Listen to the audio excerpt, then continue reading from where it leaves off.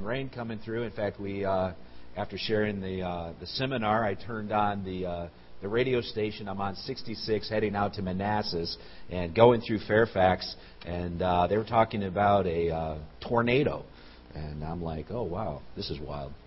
But anyway, we made it safe and sound, and it's great to be with you. Can we put up the slide with my family up there?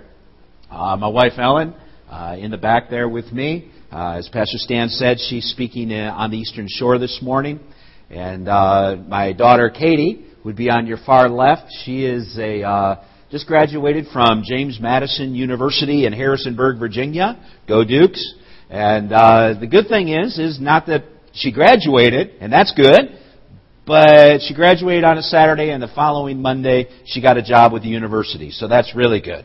And in fact, the Lord is calling her, and she's in the process of looking to become a missionary in the country of Indonesia, the largest Muslim country in the world.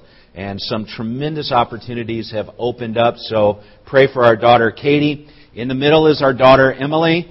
She is also at JMU, and she is in her second year, and she feels called especially to the Arab people, the Muslims. And then here on the front row is our son Tim, who is 16. He's going into his junior year of high school, and Tim will be going back to Spain with us. Of course, our girls, they were with us in Spain. They came back to go to college, but Tim will be going back to Spain with us. So we are currently home right now, trying to raise our support again to go back and to do what God has called us. And we're really excited about it. Go to the next slide. We started a ministry in downtown Madrid called Oasis Center. Now, you've got to understand, in Madrid, we have a neighborhood called Lavapiés that was believed to have been the Jewish quarter before 1492 when Columbus sailed the ocean blue. And in 1492, when the Catholic kings made the final conquest in the south, and the Muslims were expelled, so were the Jewish population as well as the Muslims. And our neighborhood drastically changed. But in our neighborhood, we have 10,000 Muslims in a 5-block New York City radius. Yeah, wow.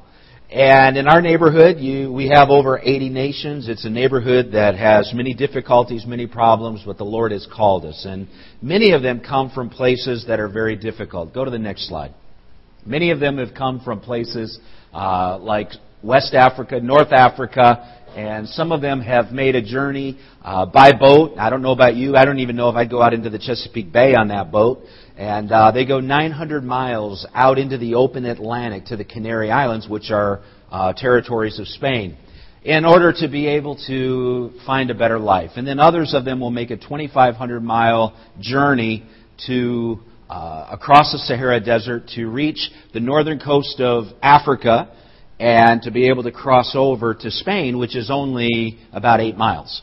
And so many of them have come. In fact, in Spain, we have about 2 million Muslims in Spain. And so Spain has drastically changed. I want to show you a video. It's a video of some of their journey, a little bit about that, but also our ministry of Oasis Center, where we're ministering to some of the felt needs. God has sent us partners, volunteers from Latin America, from other parts of Africa, from Europe, from Spain, from the U.S., and here's a short video that tells you a little bit about the ministry of Oasis Center. If we can go ahead and play that.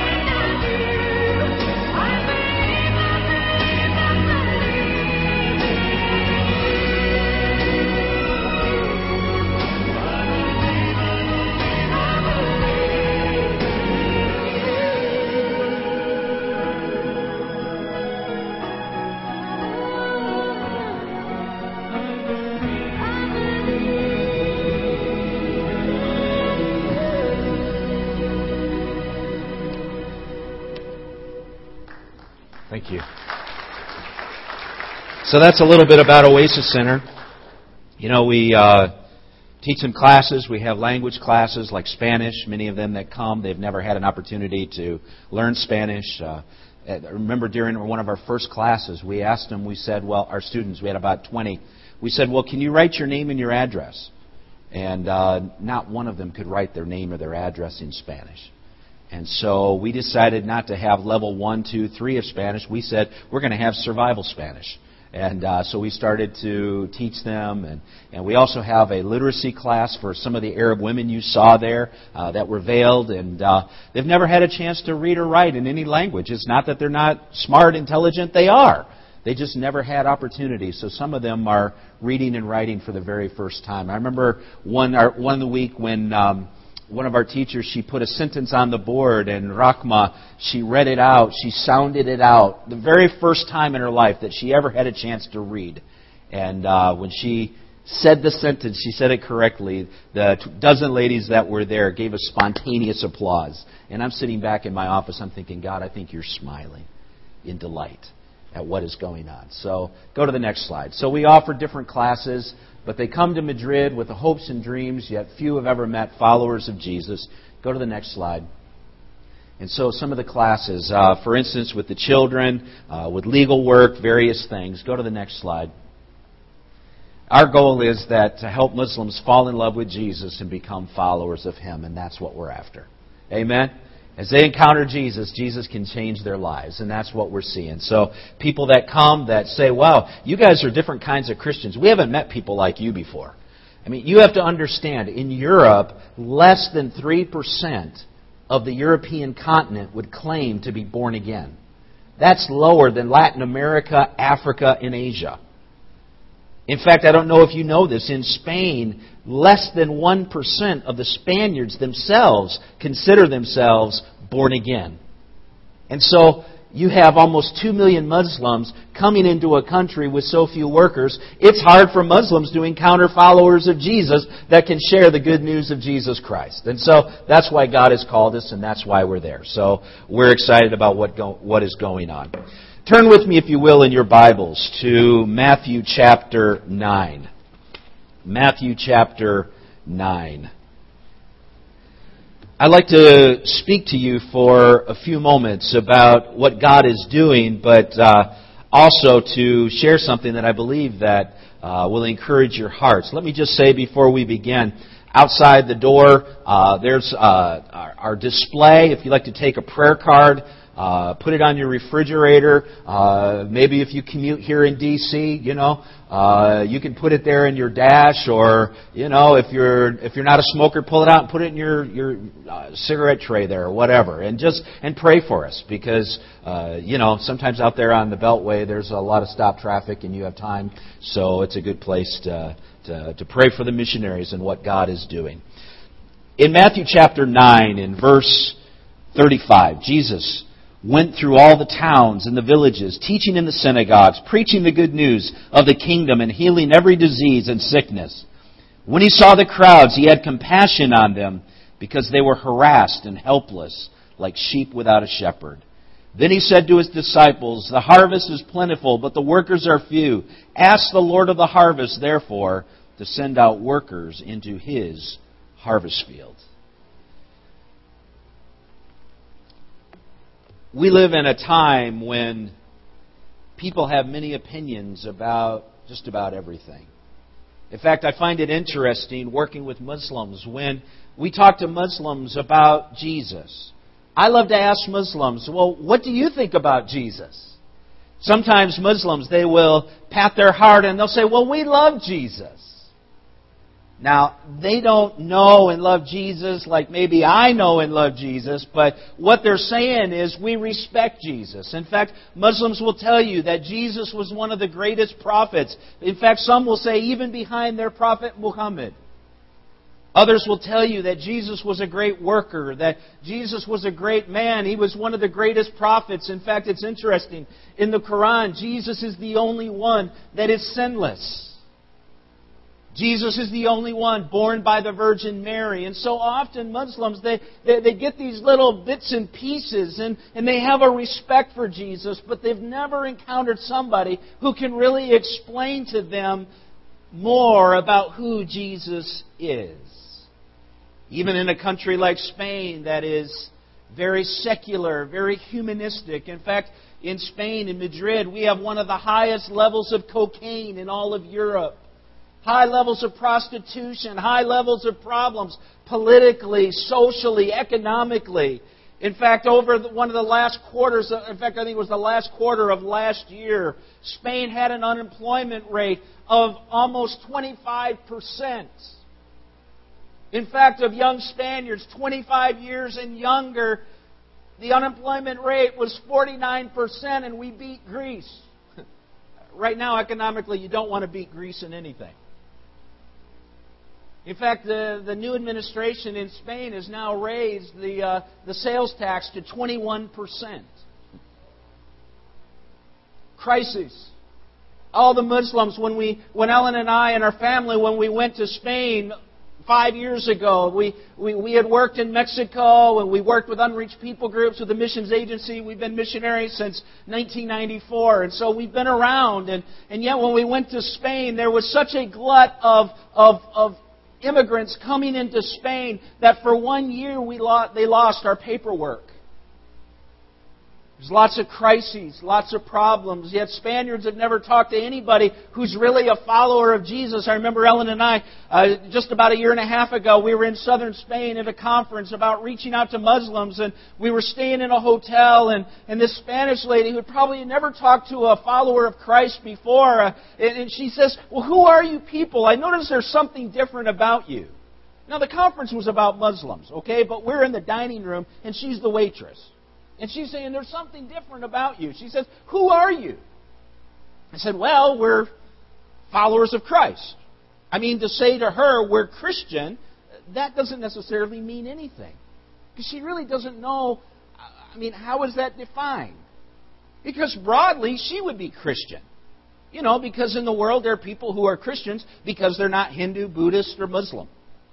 They're just Christian from that background. And so she says to me, "So, who are you?" I said, "Well, we're followers of Christ.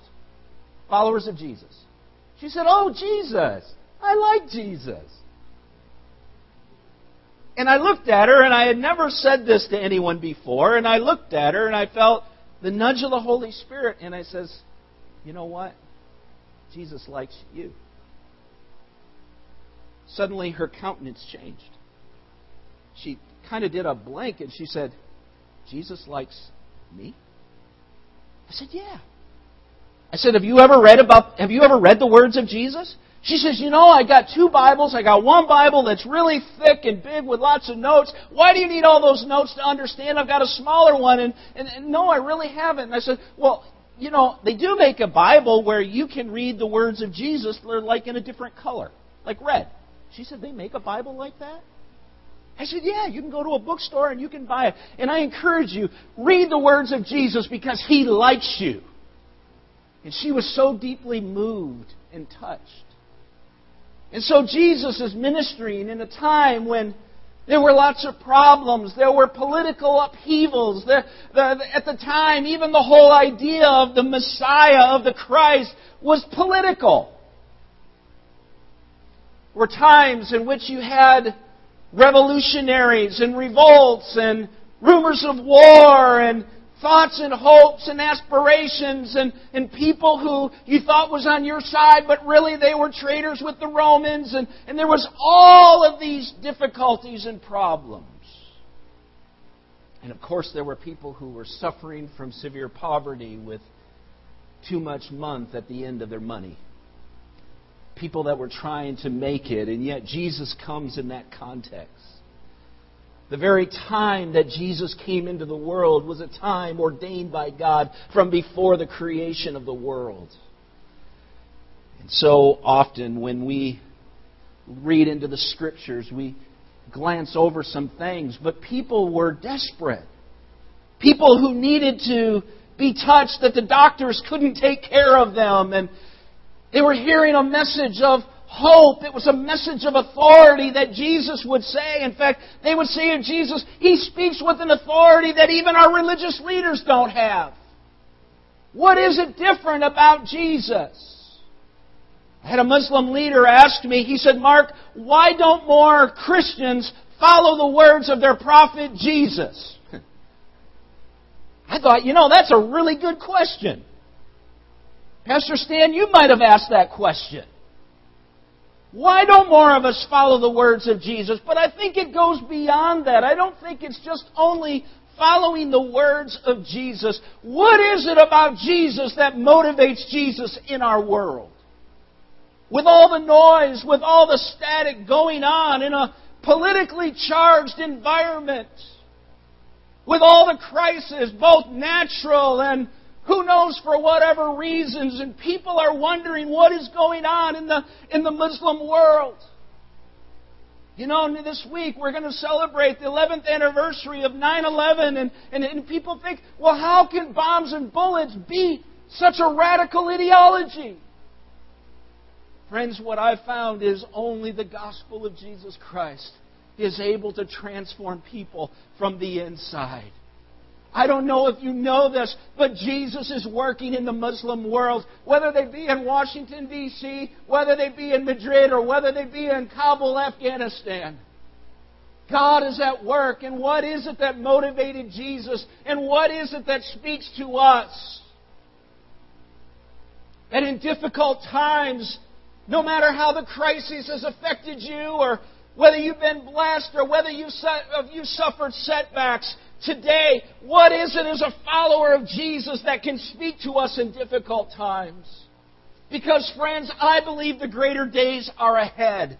I don't believe the greater days are behind. I believe the days ahead are bright as the promises of God. I know there are those who are just waiting to escape, waiting to get out, but I believe that there is a great harvest that God wants to bring in. I haven't seen anything in Scripture that negates what Jesus says, that the harvest is great. It's plentiful. It's sufficient. But the question is, if you're a follower of Jesus, what are you going to do no matter what your situation is today? No matter if you receive news this week that somehow the doctors have diagnosed some sickness, whether your job says, we're going to cut back in 2013, I don't know what your situation is. But I believe that God, as we follow the Lord Jesus Christ, we have a bigger purpose. You have a bigger purpose than just simply coming and sitting on a pew on Sunday morning, making the commute into the city, trying to take care of your family. When you get bored, go to the mall and walk around because you don't have any money. I want to tell you, God has a purpose for your life. God has a purpose for your life. And if this morning, if the Holy Spirit will speak to your heart, I believe God wants to elevate this church, Rockville Assembly of God, Pastor Stan, to a whole nother level. Followers of Jesus, do you love Jesus? If a Muslim were to ask you, what do you think of Jesus? How do you respond? What is it that motivates you to come on a Sunday morning? What is it that would motivate some of those who came out yesterday to a seminar to hear about reaching out to Muslims? What is it to go down and work in the nursery, work with the kids? Why are we here? And yet here, I think, when we look at the life of Jesus, I think all of us would agree that He was completely committed in probably one of the most dangerous and difficult times. And yet in many ways, it's parallel to us. And so as we look at Jesus, what do we learn? Well, the first thing I think we learn about being committed, like Jesus, in difficult times to discovering your purpose, is to ask the question, what do I see? Jesus went through all of the towns and villages and preaching and healing. And verse 36, it says, when He saw the crowds, He had compassion on them. He had compassion on them. Now, many of us are moved by infomercials. whether it be about orphans and the starving. Those are legitimate things. But there's something deeper here in Jesus, that in the New Testament, it uses this word compassion, that it's only used of Jesus or used in a parable that Jesus uses. It's a sense in the New Testament that it describes an attitude that characterizes the divine nature of what He was doing. It's more than just a human emotion, but a deep motive for what He did. It was as though He was stirred in His bowels, if you will. There was this deep stirring of compassion. Jesus looking out upon the masses of people, and He's deeply moved. Can I tell you that when He looks out at the Muslim world, 1.5 billion, and whether one of them is your neighbor next door at work, I don't care what their nature is, their character is like, if they're a good person or they're someone who's hard to get along with, Jesus looks out upon them with compassion. He defines it a little more. He says, because they were harassed and helpless like sheep without a shepherd. In Washington, D.C., we're so far removed from pasturing sheep. But maybe some of you come from places where you grew up on a farm. You grew up around sheep, and as you know, sheep are not the most brilliant animals. And sometimes when they would be lost, they would go and they would wander around, and when they would get to a point of crisis, they would just lay down. Paralysis analysis. Sometimes they would be injured by a rapacious animal, and other times the thorn bush might poke them and they're bleeding and they're just wandering. And the idea is that they're helpless and harassed. That's what moved Jesus. So you, my friend, no matter what it is that you're facing, no matter what it is at the water fountain, somebody comes up and just says, man, the doctors just give me no hope. I just wonder if there's a sense where you can feel the presence of the Lord and you can sense His compassion for them. We have kids coming into Oasis Center who have had the opportunity to go to school, and Spain has a very rigorous school system, a lot of memorization, and not all the kids have books. But the problem is, between the ages of 8 and 12 especially, that when these kids go home, Mom and Dad no habla español. Mom and Dad can't read or write in Spanish. So how can they help their kids with their homework? And in our neighborhood, if you don't make it until the age 12, it's not going to go real well. With the drugs and the things on the streets that get kids into a lot of trouble. And yet, so for us, we got some volunteers from Honduras that came over to work with us, and there they said, okay, we can give you Tuesday afternoons. The kids come in with their big mochilas, with their backpacks, and they come and their homework, and they sit at the tables, and our staff are helping them with their homework, and the kids, pretty soon they start looking at it and they say, you're different kinds of Christians. Tell us what kind of Christians you are. And our people are able to tell them about Jesus. See, people around, when they're harassed and hurting, it's so easy to blame them. It's so easy to castigate them, to tell them what they lack. They don't need a revelation of what they lack. They need a revelation of what they need, and that's Jesus. And will we be people of love and compassion? I was standing outside of Oasis Center. We had just started it, and we had a sign there of the different activities we were offering. And the truth of the matter is, 15 minutes before, my wife and I decided to offer English. And so we put it out there on the sign, and I had some Senegalese Wolofs from West Africa. They're standing there, they're looking at the sign, and I'm walking out, and there walks by this imam. An imam is like a Muslim cleric preacher, and so he comes walking by, and I'd met him before, and he's got the skull cap, he's got the tunic, he's got the beard, kind of looks like a poster boy for Al-Qaeda or something. And so he comes walking by, and I said, hey, And so we do the Arabic greeting, Assalamu alaikum, wa alaikum salam. And in Arab culture, when you know each other, you hug until somebody runs out of gas. And you just kind of going through the whole thing. And then finally in our conversation, he looks up at the Oasis Center sign. He says, Mark, why Oasis Center? Why are you here? Now understand, there's 5 mosques in our neighborhood. There's not one Bible-believing church, and Oasis Center is not a church. We're an outreach, but we're an extension of the church because we're followers of Jesus. And how many know Rockville Assembly of God is not just the building? It's when you leave out those doors, the church goes wherever it is you go. Come on. The church is us. It's not just the building. I mean, thank God for this sheep shed. Praise God. But you're the sheep. Does that make sense? And so this imam says, well, why are you doing this? And I said, well, the reason we're doing this is because in our book, the Bible, it says that we're to love God with all of our being and we're to love our neighbors as ourselves. And I pointed to the guys, I said, that's what we're trying to do here in this neighborhood. He said, wow. He says, do you offer English? Because we were speaking in Spanish. He says, do you offer an English class? I said, yeah. Now, we just decided 15 minutes before. Yeah, we do. He said, can I sign up? I said, yeah, here's the list. So he signs up. Then he goes out and talks to them and says, and you guys need to sign up too. And they did, and that was our first students for our English class. Because we love God. We love our neighbor.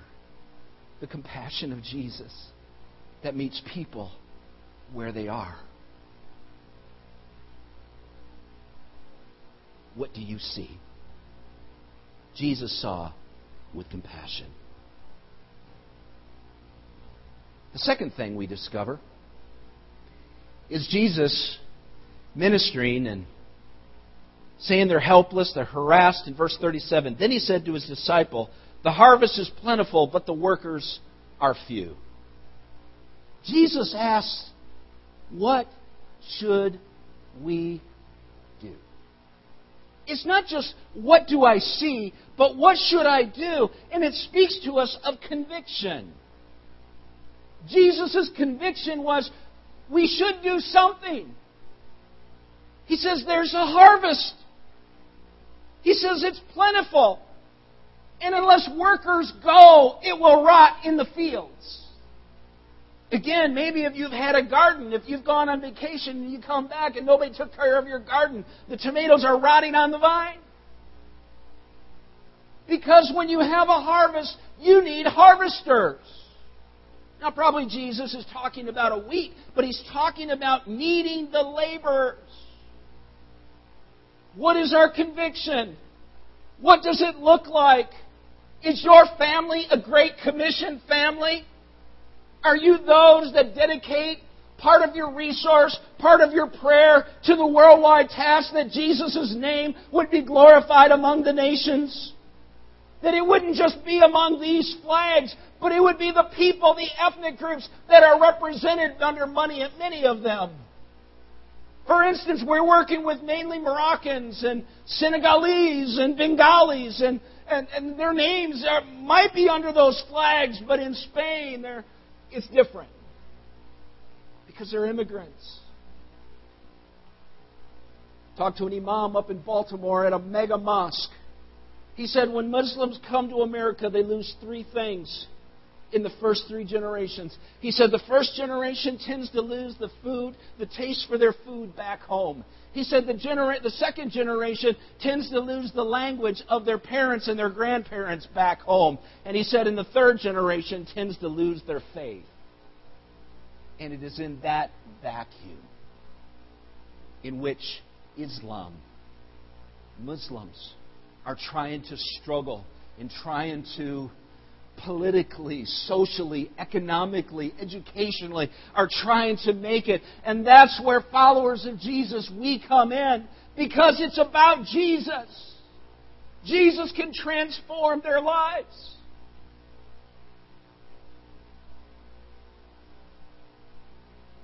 What should we do?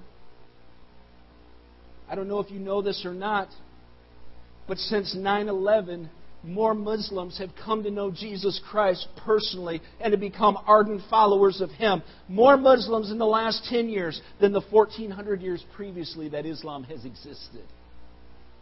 Since just 9/11. I don't know if you know this or not, but they estimate 86% of the 1.5 billion Muslims have never once met a Christian, let alone someone who can tell them about the good news of Jesus Christ. You know, you can't give what you don't have. If you're not a follower of Jesus, you can't give Jesus. And many of those who fall under the name Christian are cultural Christians. And so it's people like you and me. It's people like us that are convicted that Jesus' name needs to be glorified among these nations.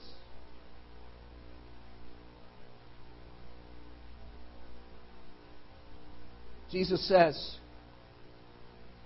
the workers are few. In the Muslim world, it's estimated that of all, thank God for every missionary that God sends around the world. And I'm not just talking about from America. I'm talking about places like India. I'm talking about places like South Korea. I'm talking about some of these other places that were missions recipients now are also mission senders. But even of all the missionaries worldwide, it's estimated that among the 1.5 billion Muslims, only 6% of all missionaries work among the Muslims. And then we wonder why we have to have a war on terror. Because the enemy of our soul, the devil, he tricks and he deceives. And I wonder that when we send workers to those who've never heard, and the good news of Jesus transforms their lives like He's transformed yours and mine, how this world would be different. Friends, how different would this world be if everyone followed the words of Jesus? How different our community would be. How different, Pastor Stan, our church would be. How different our homes would be. How different our lives would be. What should we do? The last is when Jesus looked out at the harvest. He says, ask the Lord of the harvest, therefore. What's the therefore? What was previous? That there's an abundance of harvest. Ask the Lord of the harvest, therefore, to send out. The word is ekbalo. It's a word often even used when Jesus would cast out demons. It's a violent word. Not that Jesus was violent, but it was a word that gave a thrust. To thrust out. To throw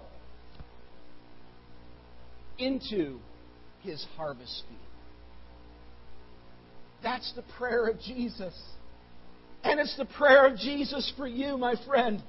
For you, if you're a follower of Jesus, it was Jesus' prayer that is still ongoing, that laborers would be thrust out into the harvest fields.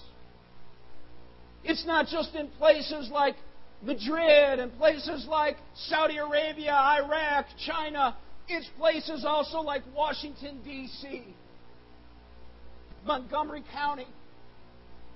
That God isn't just wanting us to say, well, I'll just reach Montgomery County, praise God. When there's 1.5 billion that have never heard worldwide, I believe it's both and. It's not either or. This morning I'm trying to challenge you. I'm trying to challenge us that when Jesus, the question was not just what do I see with compassion, not just what should I do with conviction, but what will I do? And it speaks of commitment. Compassion alone is not enough. The tears for the needy is not enough. Conviction that Jesus is the way, the truth, and the life, it's not enough. What He wants to combine is with that compassion, with that conviction, to say, what will I do? A Savior left up in heaven is no good for humanity. But Jesus came and dwelt among us. He became that sacrifice, as Pastor talked about at communion, so that men and women, boys and girls, no matter what they were born into, their situation, their lives could be changed by Jesus Christ. Do you hear it this morning? Do you hear Him saying, what will you do? Do you hear the Spirit bidding? Do you see the faces of that coworker, of that neighbor? Maybe the one that was hard to get along, but something the Holy Spirit is stirring in your heart. Well, maybe there's something. Maybe I need to at least start praying.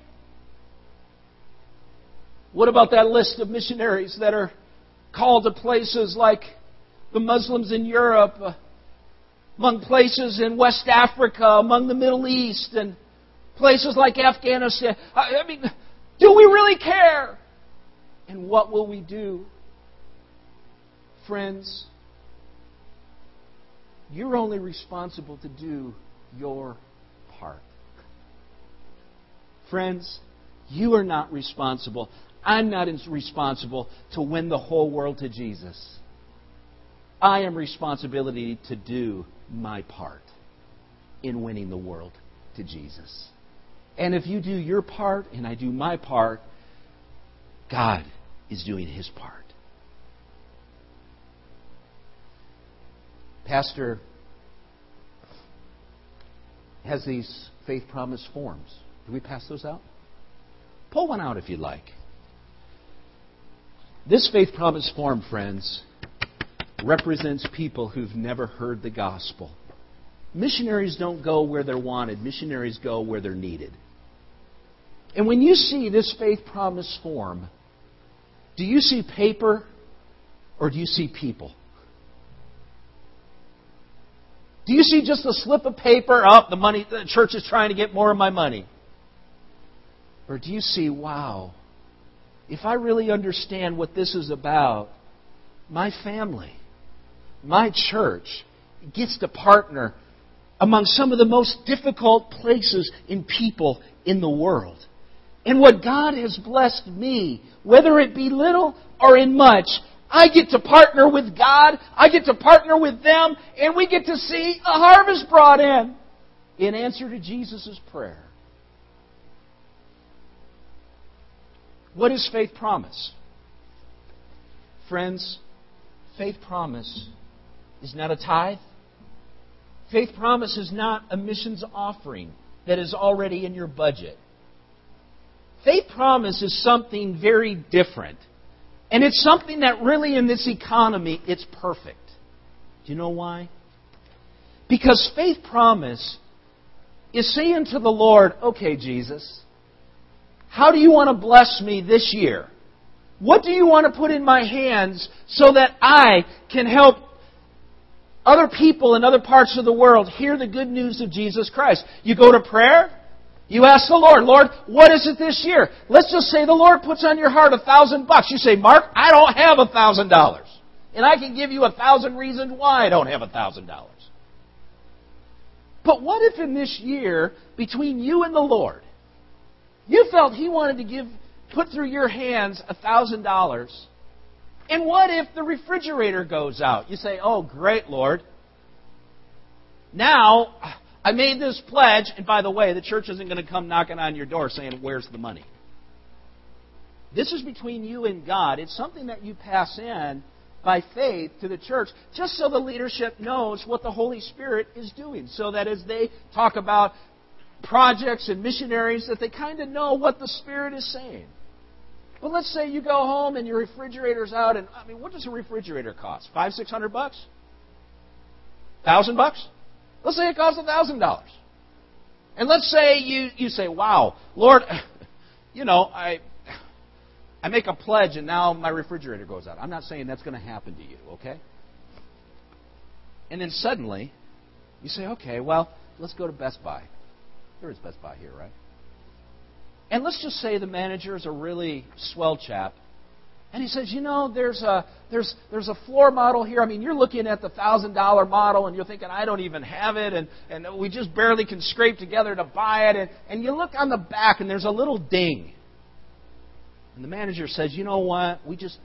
This was last year's model. We want to clear it out. I'll tell you what. We'll take $200 off.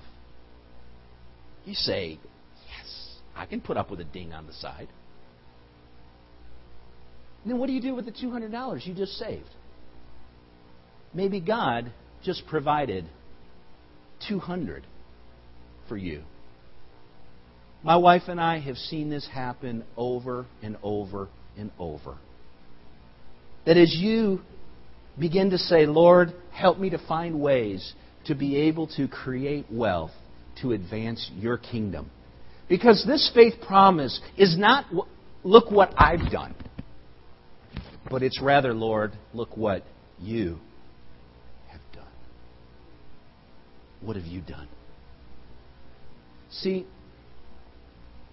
when God begins to stir your heart by faith, it's not manipulation, it's not pressure, but it's something that if you hear the voice of God, you can be assured He will provide if you will look for it.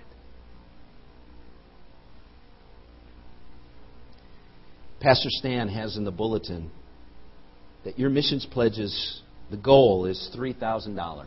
What is that, for 2012? 2013? You're not quite halfway. But what would happen this morning if the Lord started to speak to some of your hearts? You give offerings, you give your tithe, but you just say, Lord, I just have a number that just dropped in my heart, Lord. It's scary by faith. Jesus, I'm going to believe you this year for. Friends, I believe you can meet the $3,000 a month. Do you know why? It's not for the glory of Rockville Assembly of God. It's that the Lord's fame would be known throughout the nations of the world. It's that Muslims would hear about Jesus. It's places like Oasis Center and what other missionaries that you've heard that will be coming in the weeks ahead are talking about doing. It's a way that you get to partner firsthand. You know, when you pay your taxes, you don't have any say where that money goes. But when you give faith promise, as a body of Christ, you know where it goes. And it makes an eternal impact. For us, we are in process of getting our visa to return to Spain. The Spanish embassy in D.C., when they give us our visa, which could take anywhere from 2 to 4 to 6 months, when they give us that visa, we only have days to get back to Spain or we lose our residency. For us in the Assemblies of God, the way it works is we raise our money for 4 years. Churches make commitments. They'll say, by faith, we're going to partner with the canons as the Lord provides. This is what we're doing. And as Pastor Stan was saying, that as a church, that his desire is that the church would come alongside. Not just us, but the whole list of other missionaries, both in the States and around the world. But here's the way it works. The only way to do